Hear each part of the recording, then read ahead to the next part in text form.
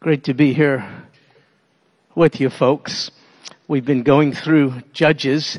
It's not a pleasant book, and it gets worse, you'll see.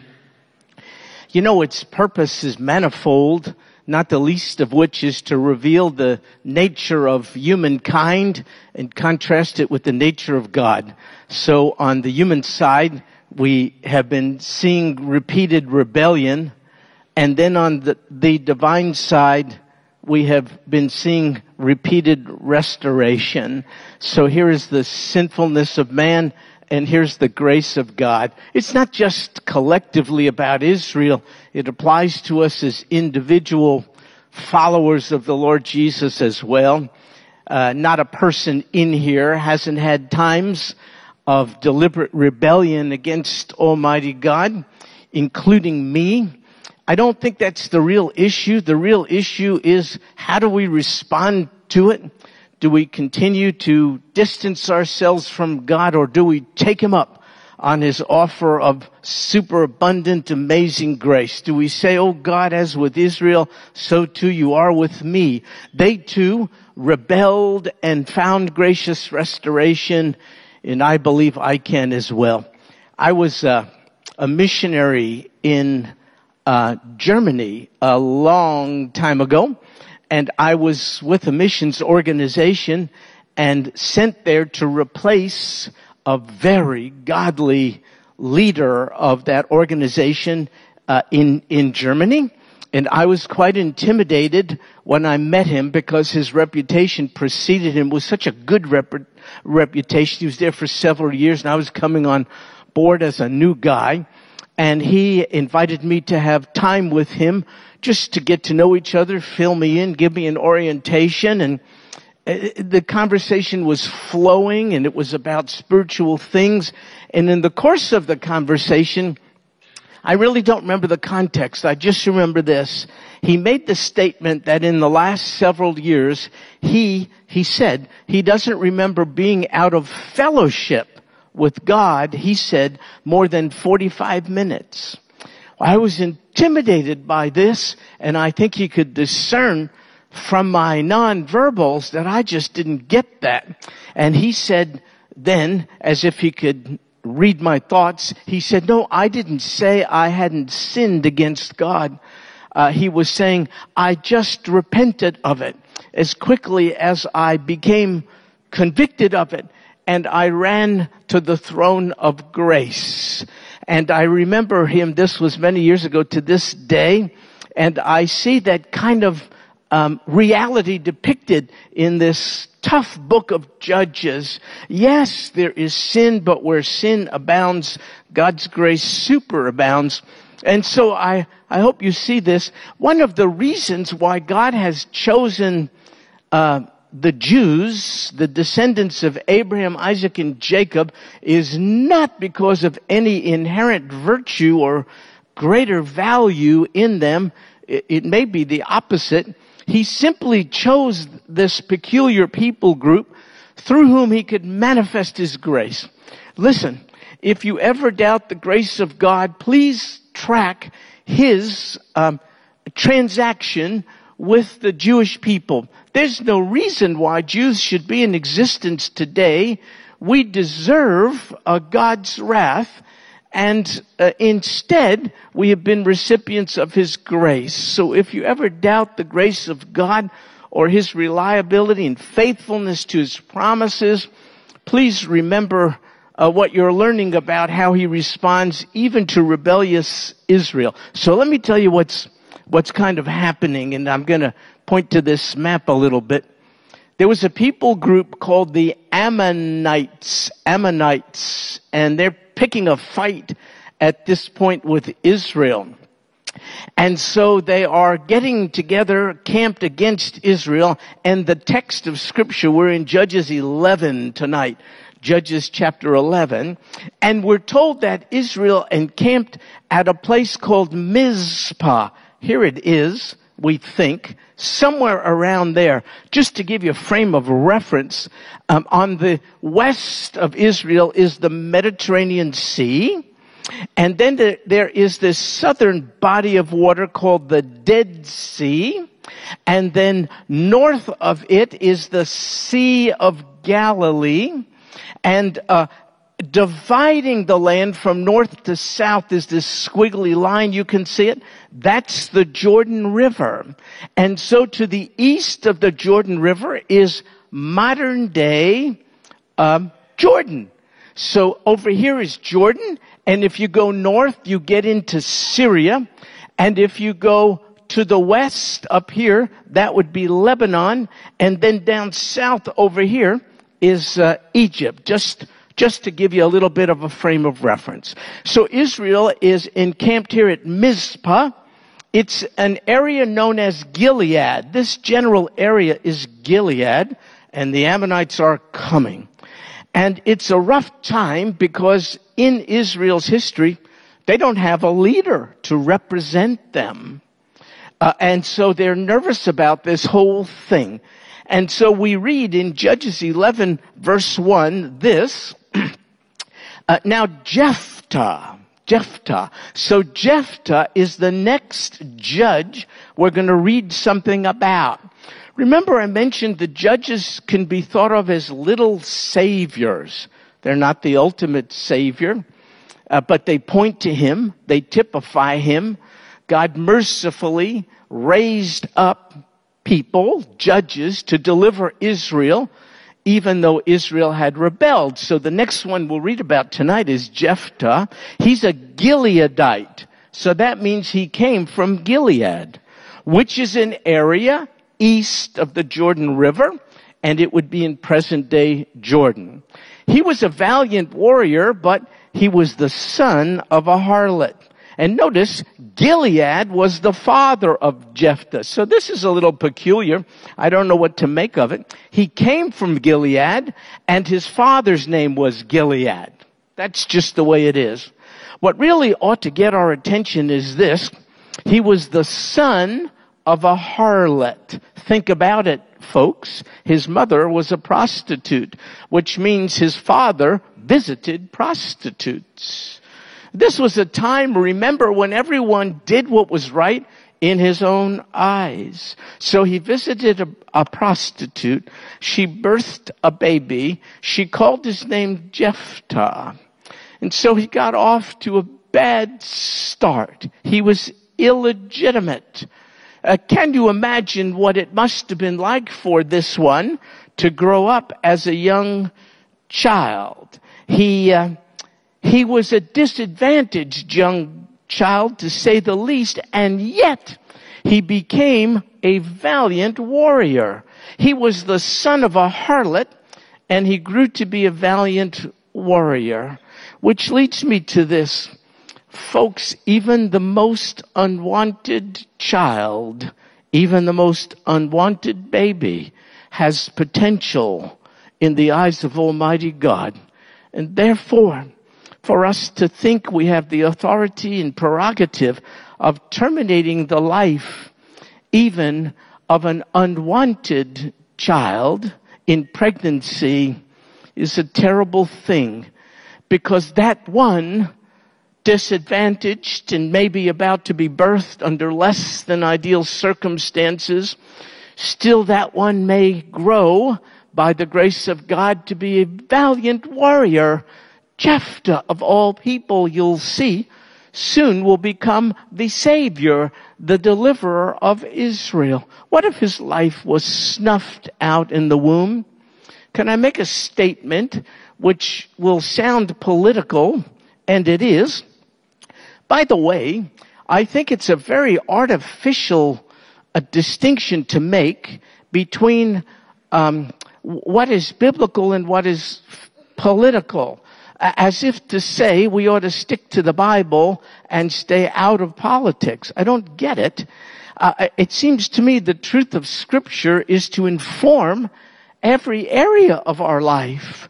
Our relationships, the way we handle money, our sexuality, and who we vote for.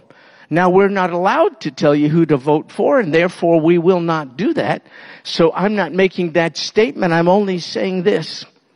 God is pro-life. God is not in favor of abortion.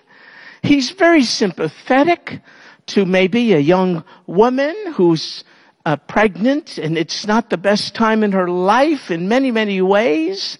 And he would prefer for this one to go full term, birth the baby, and maybe offer the baby up for adoption. But that baby may be the next valiant warrior in the formative hands of Almighty God. So I will tell you this. I think there are certain matters that ought to be a litmus test for a voting Christian. One of the candidates, you can go home tonight and watch him participate in the debate if you're interested in so doing, was flat out asked, would you appoint anyone, should you be elected president, to the Supreme Court who is anti-abortion, who is pro-life? And he, without even thinking too much about it, said, absolutely not. Anyone who has that position would not, in my administration, be appointed to any office. Now, I respect him, at least for revealing what his value system is. That cannot be ours, because it is not God's. He doesn't see any child even being birthed on the most disadvantaged circumstances. He doesn't see that we have a right to terminate that life, when in fact he has an idea of how to realize the potential of that child. Listen, folks, you may come from this kind of disadvantaged background. Thank God that you're here, saved, indwelt by God's Spirit, having been supplied with various gifts with which you can serve to the glory of God. Jephthah was born on the most miserable of circumstances, and you'll see in just a second how painful it was for him during his early developmental years, and yet sovereign God was using all things, even the dysfunction of his family, and even his painful beginnings. You'll see in a second how God was using all of it to form him into a valiant warrior. That's what the text says. And so we read now in verse 2 this: Gilead's wife, Jephthah's father, bore him sons. And when his wife's sons grew up, look, they drove Jephthah out. You see, his father, apparently Gilead, after doing the wrong thing, impregnating a woman, not his wife, a prostitute, I suppose then he sought to do the right thing by not abandoning the baby. That's a good thing. And so he brought Jephthah home, seeking to raise him, I suppose, in the best way he could. But he also had a wife, an actual authentic wife, through whom he fathered a number of sons. We don't know how many. And at a certain point, they took action against their sort of pseudo brother. He's not really one of us. Our mother's not his mother. His mother's a prostitute. We don't even know where she is now. In fact, the longer our brother Jephthah is around, the more we remember the illegitimacy of it all and the shame he's brought upon our family. And so it's likely when Gilead passed away, they then took the opportunity to drive Jephthah out, saying, "You shall not have an inheritance in our father's house." Agreed.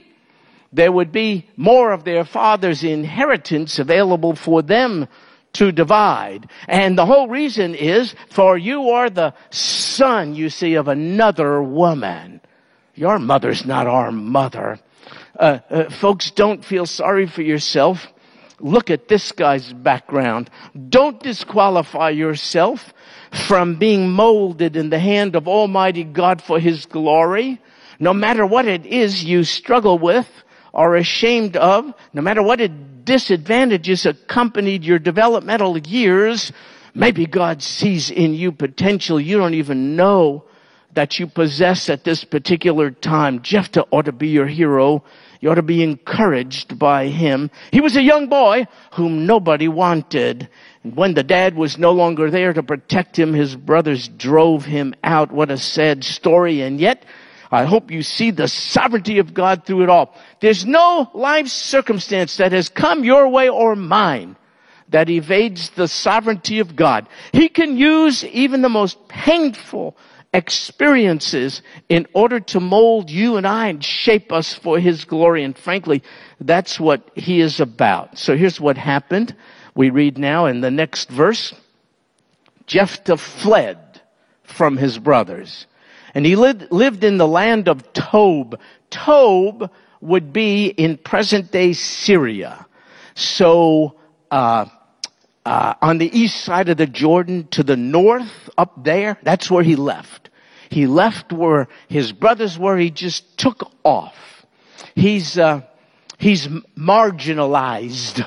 And so he was just out there in this place called Tob. And here's what happened. Worthless fellows gathered themselves about him. Why? Well, they felt comfortable with him, I think.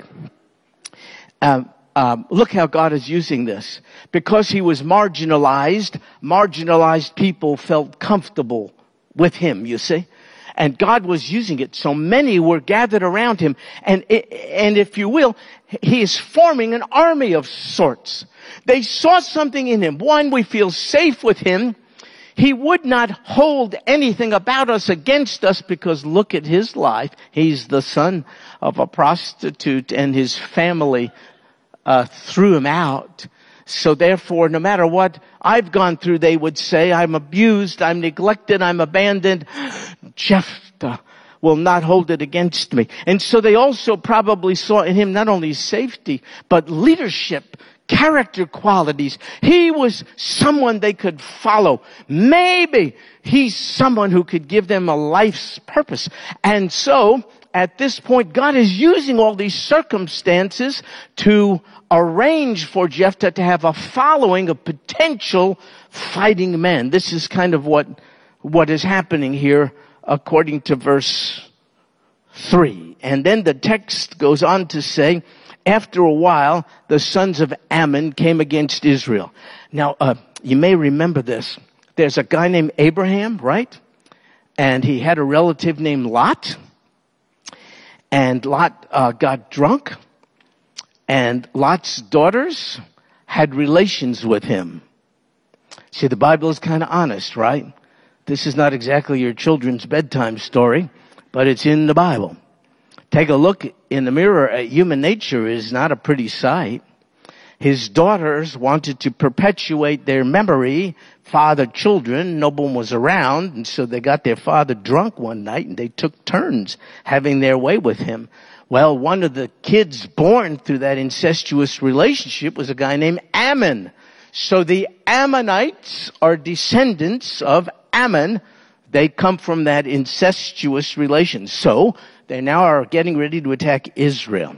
And so verse 5 tells us they fought against Israel, but the elders of Gilead, they went of all things, think about this, to get Jephthah from the land of Tob. Remember I told you, Tob is up north, present-day Syria. He just wanted to distance himself from those who threw him out of the household. He wanted nothing more to do with his family or these elders who didn't defend him. But now, isn't this interesting? They need a leader. And they see something in Jephthah's life. They see character qualities. They see strength.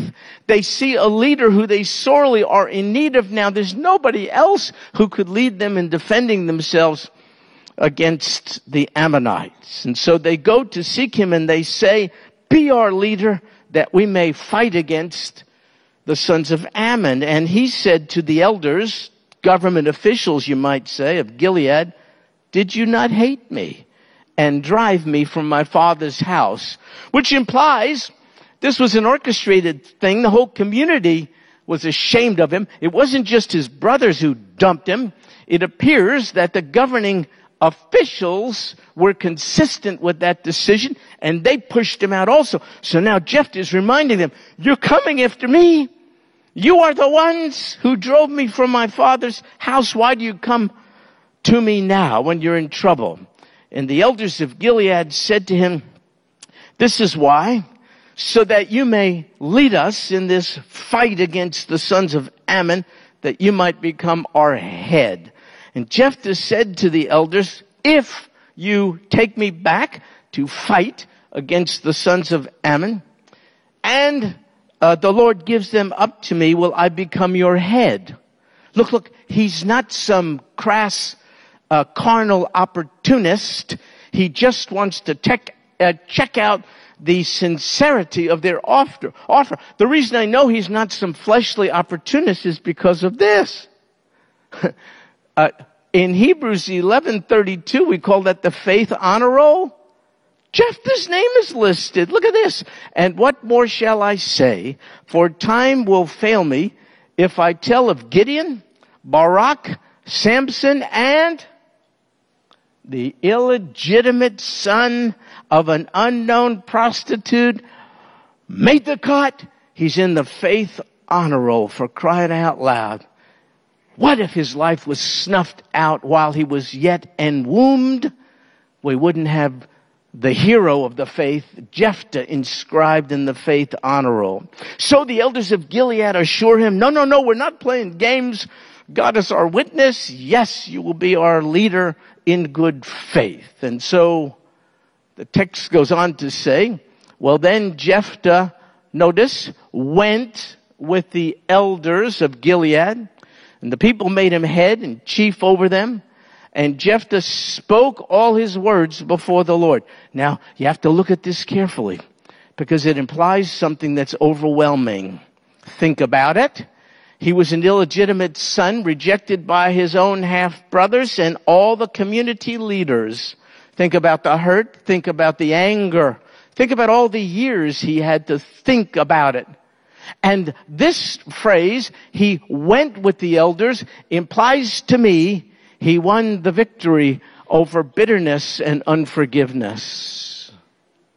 He had time, though abandoned by people, to develop intimacy with Almighty God. He saw the grace of God, and as a forgiven one, he became a forgiving one.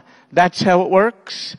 He only went with them because he won victory over forgiveness. This is a tough thing.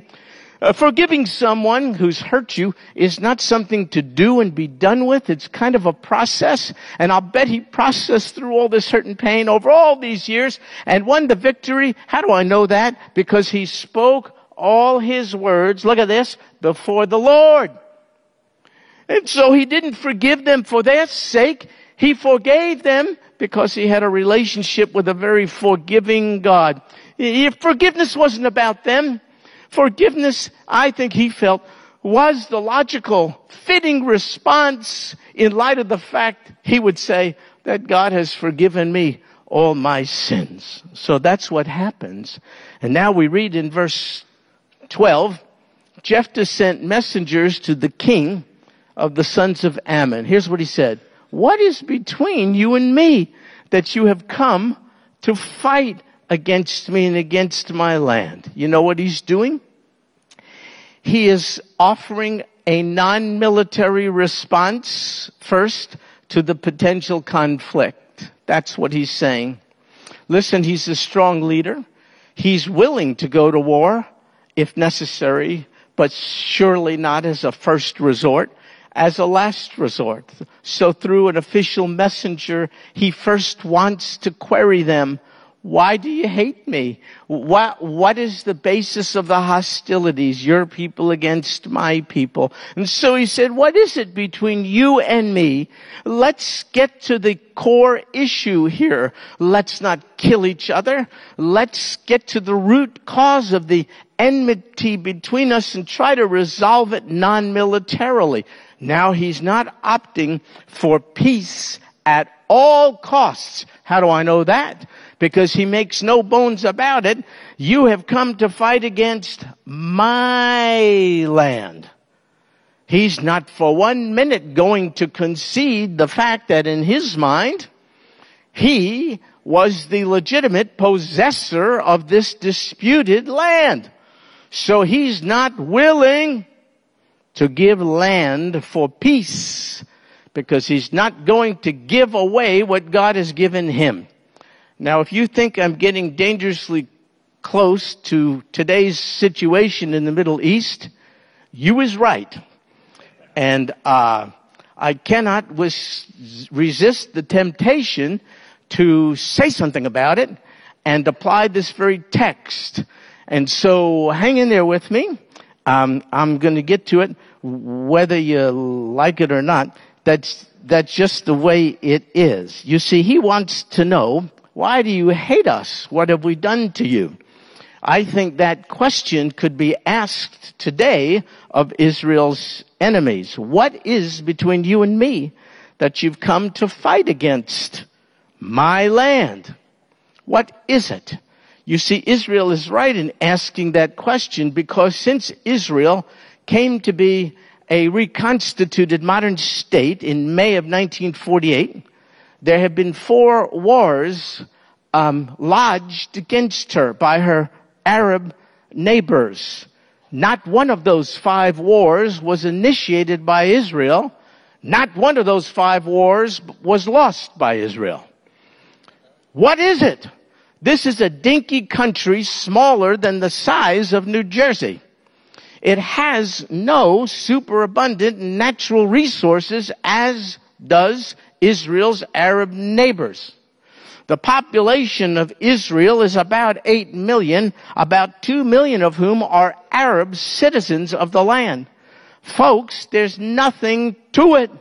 You can go from the northern extent of Israel to the southern in less time than it takes you to go from here to Dallas. There's nothing to the land. What is the basis of the opposition? Especially when the quality of life of Israel's Arab citizens is far better than it ever was under any other regime. The life expectancy of Arab citizens of Israel exceeds that of any Arab country. The educational system and all the rest. Now, does this sound political? Of course it is. Once again, why is it a taboo subject to apply biblical truth even to politics? Of course it's political. If you're offended by that, then you're keeping biblical truth in a box. What are you talking about? It's to overflow into every area of our life. Now listen, I know the answer to Jephthah's question. When he asks, what is it? Why do you want to kill us? What's up with this? I'm going to tell you the answer. It has nothing to do with geopolitical considerations. Nothing. It's a spiritual thing. And here's what I mean. The existence of Jews in this tiny sliver of land today called Israel proves a few things. One, it proves that God is, and that God is faithful to his word. There's no other explanation for the existence of Israel in the land today. You put 6 million Jews in ovens and exterminate them. They have no country of their own. How does that people group survive and end up in the land of their forefathers speaking the same language that has been spoken there for 3,000 years? It's not the wit and wisdom of the Jews. Are you kidding me? How does Israel, without an army, survive 5 wars? 5 wars! How do they do that? In one case, outnumbered 50-1. Folks, the existence of Israel in the land is not a testimony to the Israelis. It's a testimony to the faithfulness of God because he said, I'm not going to leave you or forsake you. That's what he says. No sooner will there be changes in the atmosphere than I'll change my attitude towards you. The reason why God is sustaining the Jews today is only one reason: to prove how faithful he is. And if he's faithful to his word given to the Jews, don't you see? That's the basis of your assurance that God's promises to you will be fulfilled in spite of you. Israel's in their promised land by God's grace. You will gain entrance into yours. It's not real estate in the Middle East. It's heaven. But you will not gain entrance into it because you're good, because you're faithful, because you're hot. You're not. You will gain entrance into your promised land on the same basis Israel is sustained in hers, the grace of God. Satan knows this. Therefore, he must seek to exterminate the Jews, drive them into that Mediterranean Sea, which I pointed out to you. Because if he does that, then he can prove God to be a liar. And if he lied to the Jews, why are you trusting your eternity to him? If he lied to them, he'll lie to you. Can you see what's at stake? Now there's something else. This little sliver of land was once under the total control of Muslim entities. The Quran teaches if Islam once was in control of certain land and then they forfeited, it besmirches the reputation of Muhammad and the Quran. Therefore, as a matter of honor, you must recapture land that once was under Islamic control, but which has been forfeited. That's true of Israel. That's why the false religion of Islam, which in my opinion is Satan-inspired, must refuse any insinuation of peace with these Jews, because as long as the Jews are in the land, it's a slap in the face of Muhammad, the Quran, and Islam. The existence of Jews in the land proves two other things. It proves the Bible is true. And it proves the Quran ain't. Can you see what's at stake? It's a spiritual conflict. So in answer to Jephthah's question, I wish I was there. I would say, Jephthah, I'll tell you the answer. This is why those people hate you. Don't take it personally. It isn't about you. It's about your God, to tell you the truth. So look it. I'm going to show what happened here. Right here. I'm getting a little hot. I got to calm down. Look at here. The king of the... Let's see what his response is to Jephthah's non-military offer of peace. King of the sons of Ammon said to the messengers of Jephthah, because Israel took away my land when they came up from Egypt, from the Arnon, as far as the Jabbok and the Jordan, therefore return them peaceably now. Okay, so little bit of a geography lesson. Israel came up from Egypt in the south. They're bending around here, and they're coming up. Here's the Arnon River, and here is the Jabbok River. The Ammonites are in this area now, and it goes to the Jordan River, and the Ammonites are saying, you are in our land. This is our land. So, because Jephthah knows both scripture and history, he gives an interesting response. Beginning in verse 14. He says to them, no, Israel did not take away your land, because when they came up from Egypt, here's what he says, I'll summarize. When they came up from Egypt, they had to go through the territory of the Edomites, the territory of the Moabites, the territory of the Ammonites, and they asked for permission to take the shortest route, because the shortest distance between 2 points is what? A straight line. So they want to go here through this territory and then cross over here at Jericho into the land of, what did I do? Into the land of promise. That's kind of what they want to do. The Edomites say, not on your life. Bug off. The Moabites say the same thing. So then, as a result, the Jews have to take this long about route. It's telling us in this chapter, you can read for yourself. They have to go, this is called the wilderness. They can't take a straight shot. They got to bend around here. Now, when they get up somewhere around there's a guy named Sihon, who's a weird dude. And he's the king of, not the Ammonites, the Amorites. Different people group. Sihon does not want the Jews coming near his land, and he attacks them militarily.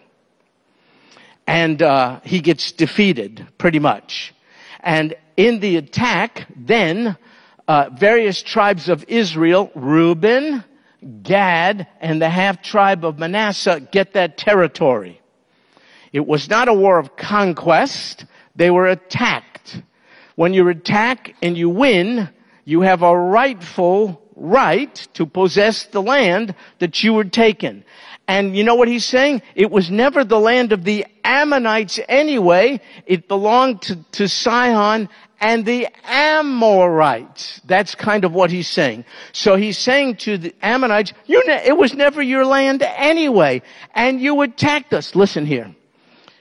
Israel, some of Israel's land, the Golan Heights, West Bank, and at one time the Sinai Peninsula, was taken by Israel after they won victory in one of these attacks by multiple Arab nations. Now people want them to give it back. It's called going back to the 1967 borders. That would mean Israel at one point, from east to west, is 9 miles. Indefensible. Now, a lot of liberal Americans are crying for Israel and goofball politicians putting on pressure on Israel to give back this land. Israel already gave back the Sinai Peninsula to Egypt. But if they give back the Golan Heights, that's a high ground. I was in the army and the military for 17 years. You want to take the high ground. When you get the high ground, man, you don't want to give it up. And so there's pressure put on Israel to do that, and I would just like to say that, if that's how you feel. When we give back Texas, New Mexico, Arizona, and California to Mexico, then we could point the finger at Israel. So it goes both ways, my fellow Americans. Now, we're not going to do that. It's an insane thing. Well, then don't put that pressure on Israel. Land for peace is a mistake. Listen, when you give away what God has given you, He'll never bless you for it. So land for peace is a foolish kind of experiment. Anyway, so that's what he's throwing at the Ammonites. This is his argument. He's saying it was never your land. And so in verse 22, look what he says. So they possessed all the territory of the Amorites from the Arnon as far as the Jabbok, and from the wilderness as far as the Jordan. And, I'll pick up the pace. Since now the Lord, the God of Israel, look, the God of Israel is the one who drove out the Amorites from before his people Israel. Are you then to possess it? What a good argument. If sovereign God gave this to us, who are you to lay claim to it? Now look, when you say, what right does Israel have to the land? If God bequeathed it to them, and if you don't think He did, you're not a very good Bible student. It isn't Israel's land, it's God's, and therefore He has the right to give possession of it to anyone He wants. Again, if you don't think God unconditionally gave the land to Israel, I guess you skipped over all of the Old Testament, for crying out loud, because it quite clearly stipulates that. Jephthah's argument to the Ammonites is, if God gave it, what right do you have to think you can take it? That's essentially what he is saying there. And so in verse 24, look what he says. A little Jewish sarcasm here. Do you not possess what Chemosh, your God, gives you? It's a slam. He's saying our God has given us this land. We won victory by His grace. We got a major portion of the land of promise while under attack. God gave us the victory through which He gave us possession of this land. Our God reigns. But if you want to continue to worship your Chemosh, then you'll have to just be satisfied with what He gives you. Apparently your God, Chemosh, is much more stingy than our God is. That's essentially what he's saying. And if you're jealous of what our God has given us, why don't you give up your God and worship ours? That's essentially what the argument here is. And so the text continues here to verse 25. And it says, while Israel lived in Heshbon and its villages and all these places 300 years, why did you not recover them? Now look at here. Here's the argument. We lived there for 300 years. Nobody laid claim to the land. All of a sudden you're laying claim to it? Now let me tell you the modern day application of this, it seems to me. Do you know that for over 3,300 years, the Jews have had a continuous presence in the land of Israel? For 3,300 years. See the argument of longevity? We've been here for 300 years. You never challenged us. All of a sudden, why are you coming against us? Well, the Jews have been in the land of Israel for 3,300 years. Do you know for the same amount of time, just about, Jerusalem has been its Jewish capital? This is not a new thing. For over 3,000 years. Do you know Jerusalem never in history was the capital of any Arab or Muslim group?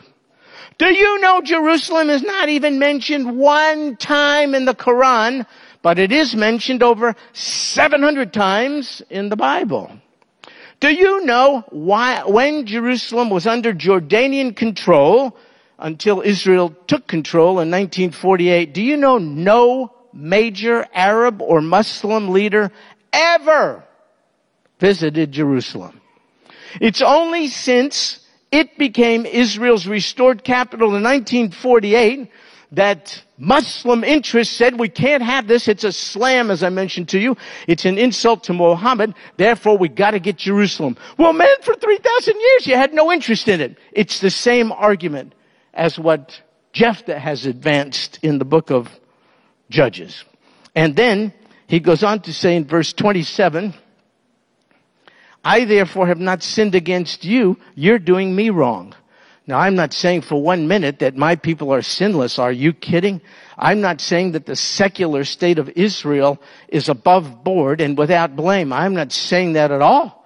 On the other hand, things are disproportionate there. Israel has never attacked its neighbors. Its neighbors have attacked Israel 5 times. Israel does not, as part of its curriculum, teach its little kids to hate Arabs or Jews. If you're an Arab citizen of Israel, you have access to the same hospitals, the same schools, the same workplace as anybody. If you're an Arab citizen of Israel, you can run to elected office. In their Knesset, which is the equivalent of our Congress, there is a rabidly anti-Israel Arab party who are duly elected by their constituency, and their vote counts as much as anyone else. Please show me one Muslim-dominated country where a Jew like me ever could have citizenship rights and exist. Under the proposed Palestinian charter today, one of the requirements is that they have a Jew-free state. All of Palestine is to be Jew-free. If Israel made that statement, all of Israel is to be Arab-free or Muslim-free, every one of the people in the debate tonight would be up in arms. They'd be going out of their mind.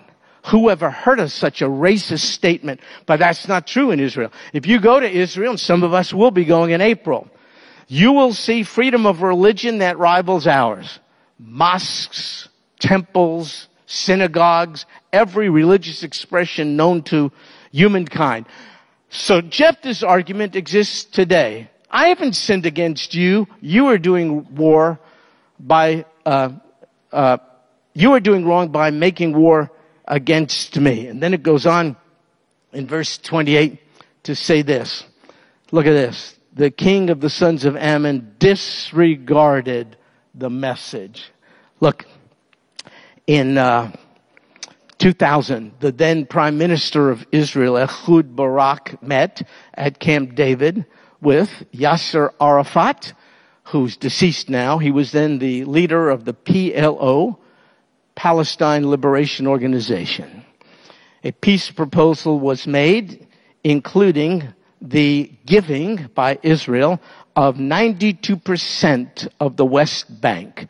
The West Bank is ancient Judea and Samaria. Israel offered to give up 92% of it.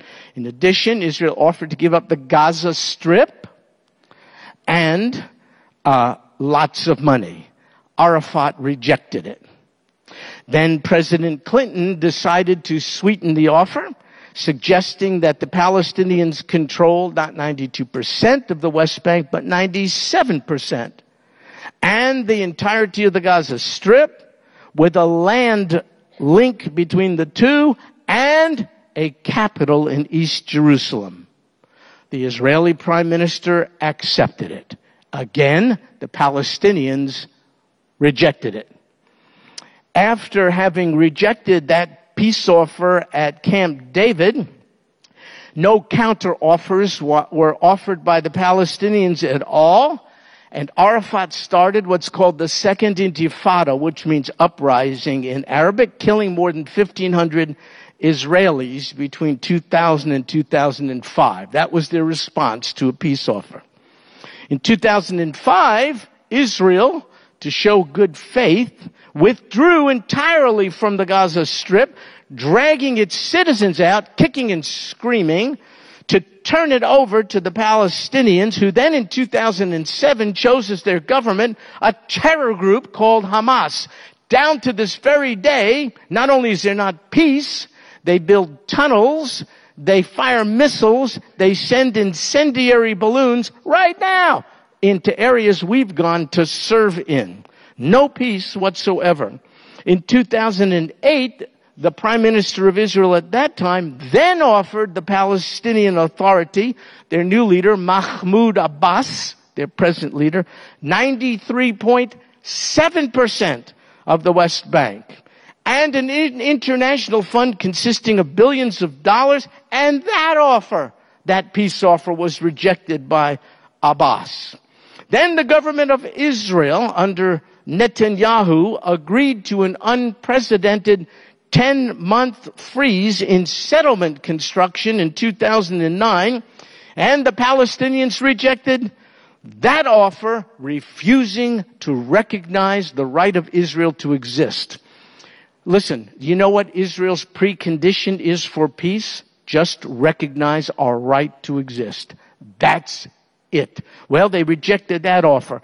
When President Obama made a peace offer proposal in 2013, the Netanyahu government accepted it, and once again, the Palestinians rejected it. And in recent days, President Trump offered a well-thought-out peace plan, increasing Palestinian territory, doubling it, offering an international aid fund of $50 billion, a capital in East Jerusalem, and all the rest.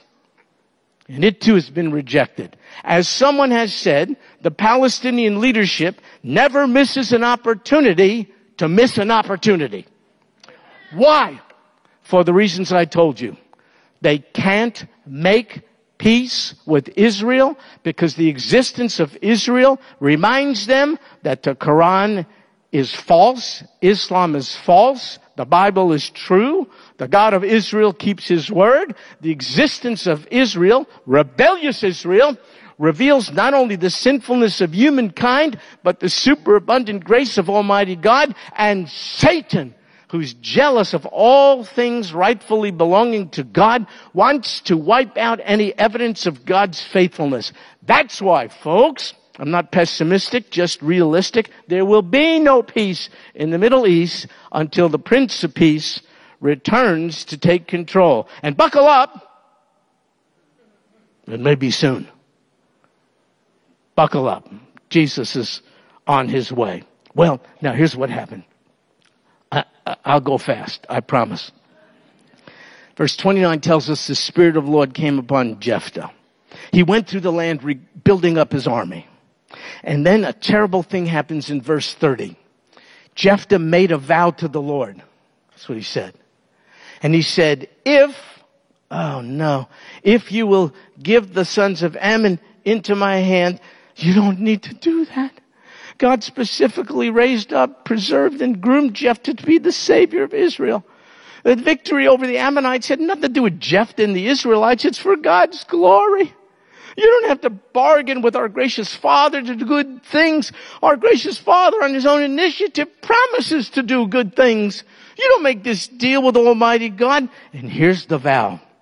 If you do this, God, if you give us this victory, he says, whatever, not whoever, whatever comes out of the doors of my house to meet me when I return, it'll be the Lord's. I'll offer it up as a burnt offering. So then Jephthah crosses over and beats up on the Ammonites. God gives a great victory. They are enabled to take 20 cities, and the sons of Ammon are subdued before the sons of Israel. Jephthah remembers his vow. He comes home. He's ready to fulfill it. Whatever comes out of his house first, maybe he thought it would be an animal. Who knows? He's going to offer to God. Something terrible happens. When Jephthah comes to his house, his daughter comes out. She's rejoicing. She's playing a tambourine. She's dancing. Look at the marvelous victory God gave Israel through her father. She, the text says, were his only child. That's it. No other sons or daughters. When he saw her, therefore, he tore his clothes. He said, "Oh no, my daughter, you brought me very low," is what he said. "I'm troubled now. I've given my word to the Lord. I cannot take it back." That was a day when people, I guess, believed their word was their bond. They didn't need people witnessing it. And if you made a vow to God, you had to keep it. In fact, no vows are required by God of us. But if you make one, you got to keep it. And so it says in Ecclesiastes chapter 5, look, when you make a vow to God, don't be late in paying for it. For he takes no delight in fools. You know what a fool is? "I swear by the lives of my children." That's a fool. "I swear by my mother's grave." Have you heard these things? That's a fool. God's not asking you to make stupid statements like that. He's asking you to throw yourself on his goodness and grace. You don't have to coerce him with those ridiculous vows. But if you do, don't be late in paying for it. He takes no delight in fools. Pay what you vow. It's better that you should not vow than that you should vow and not pay. So he's bound. And the daughter knows he is as well. She says, "My father, you've given your word to the Lord. Do to me as you have said." Only she said, "Let this be done. Give me 2 months to go alone to the mountains and weep because of my virginity. Single woman, never had a man, won't bear children." He said, "Absolutely go." She does for 2 months with her companions, and they lament the fact that she is a virgin and will never bear children because of his vow. At the end of 2 months, she returns, having had no relations, the text says, with a man. And this is commemorated in Israel down to this very day. Listen, Jephthah made a foolish bargain with God. If you do this, I will do that. Don't do that. Instead, study Scripture. See the promises of God. Take him at his word. You know what Jephthah could have said? "Oh, God, upon the victory, I promise to give you the credit and glory when I get back. I'll offer a burnt offering, a thanks offering to you. But to make this rash vow, you know, my offering is contingent on you doing for me what I want you to do," when God already stipulated he's going to restore Israel and give the victory. Here's the principle, folks. Be careful about what you say to God, because he takes it seriously. Do not make promises to God you do not intend to keep. God takes our words seriously. Now, did Jephthah actually have his daughter killed? Now, very good and godly people throughout the centuries differ on this. So I just offer my opinion. I do not think he did. I think that's a misunderstanding of the text. You see, she's lamenting her virginity and that she didn't have relations with a man. I think what he did is saw to it that she would be forever devoted to the service of the Lord at the tabernacle or temple and stay celibate for the rest of her life. I mean, human sacrifice in Israel was repulsive at this time. God's law militated against it. And this statement in verse 39, at the end of 2 months, she returned to her father, who did to her according to the vow which he had made, and she had no relations with a man. That tells me, no, not that she was killed, offered in human sacrifice, which would never have been acceptable to God, but that now she was devoted to a life of service and would not ever marry and bear children. Folks, in closing, and I should have done it a little while ago, but we're okay. The only human sacrifice ever that was acceptable, ordained, and pleasing to God, you know what I'm talking about, was the sacrifice of his only begotten Son. That's the only time. Don't make offers to God. Don't sacrifice yourself. It's not adequate. But what Jesus did is adequate. You know what we're seeing in Judges? Sin, sin, sin. Everyone doing what's right in his or her own mind. But for those of us, all of us who have sinned against God in thought, word, and deed, he has been pleased to accept the atoning sacrifice of his own enfleshed Son, Jesus, in order to cover up for all of our sins. You know what we're seeing in Judges? Even the best of these little deliverers is not so hot. It makes you cry out for a real deliverer, a real Savior who's perfect, who's holy, who does not die, who rule and reign in our hearts, whose throne is based on grace and mercy and holiness. All this that we're reading anticipates the coming of Jesus. And folks, do not put your hope even in the best of men, pastor, politician, or other. Put your hope in Jesus, only in Jesus. He's the Savior who will never let us down. And it's his atoning sacrifice. That's the only sacrifice for sin ever accepted in the eyes of the Father. What a crazy day we live in. If you watch too much news, you're going to get really, really bothered by it all. Run only to Jesus. He is enthroned. And just as he was sovereign in the life of one Jephthah through thick and thin, he's sovereign over every ruler of the world, every political party in the world, every country of the world, and even through the evil decisions of those enthroned on human thrones today, God can work out his grand and glorious plan of redemption. Don't make deals with God. Say, Father, I take you up on your word. There's victory in Jesus. I lay claim to it because I'm in Jesus as a son or daughter of his. Come quickly, Lord Jesus. We'll give you, here's what you say, we'll praise you forever. Don't try to twist God's arm by making deals with him. Give him the glory for being gracious in spite of us. Though we be rebellious just like Israel, he's a God bent on restoration. He's a God whose grace is greater than all our sin. He's a God who remains faithful though we be unfaithful. I'm not making promises to God that I cannot keep. I'm just thanking God for being faithful to me in spite of my unfaithfulness. I'm just thanking God for his superabundant promises. You know what he told me? The best is yet to come. He told me Jesus is coming again. I believe that because every promise up until this point, he's kept it. He told me one day we will be in the presence of the King of Kings, the perfect Savior, forevermore. And he says nothing will ever, you know what he says? Nothing can separate you from the love of God, which is in Christ Jesus. You know what he says? I've cast all your sin behind my back. You know what he says? Come to me, all who are weary and heavy laden, and I'll give you rest. You know what he says? There is no condemnation for those in Christ Jesus. I'm not making deals with God. I just want to take him up on all of those promises. And if I offer anything, it'll be thanksgiving offerings, not payment for grace, because then grace would not be, wouldn't be grace. I hope you're enveloped by the grace of the Lord Jesus Christ. He's a Savior not just from sin, but from hopelessness. There is no hope. Only in Jesus, the God of hope, is there hope. This is not a religious thing. This is not a political thing. Good night. This is an essential thing. How could it be that you could have an abundant life here and eternal life to come apart from the giver of life? This is just common sense. Run to Jesus. Only to Jesus. That's what we're going to do, Lord Jesus. Yes. That's what we're going to do. With more passion, devotion, and wholeheartedness in these troubling days than ever before. We will not be enveloped by cynicism and pessimism. We will look to you, our Savior and Deliverer.